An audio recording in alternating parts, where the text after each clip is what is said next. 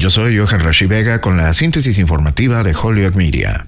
La ciudad de Holyoke informó el lunes que cerró su última ronda de solicitudes de subvención de la ley del plan de rescate estadounidense ARPA, la cual proporcionó fondos a los municipios para apoyar su respuesta y recuperación de la emergencia de salud pública por la pandemia de COVID-19. Se enviaron más de 80 solicitudes a la ciudad de Holyoke para recibir financiamiento de ARPA en esta última ronda, con un total de solicitudes de proyectos que ascienden a más de $62 millones.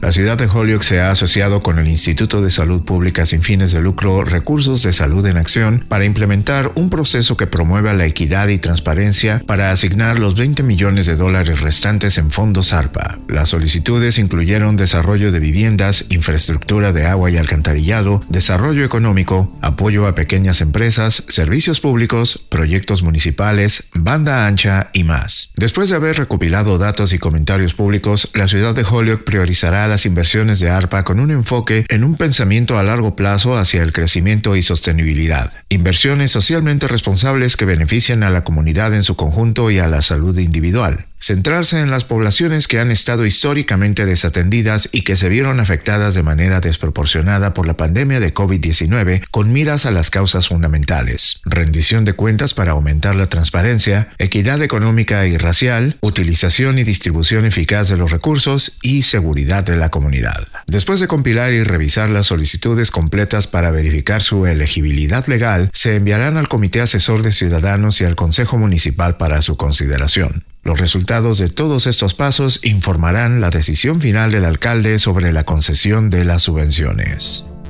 Yo soy Johan Vega y esta fue la síntesis informativa de Holyoke Media a través de WHMP.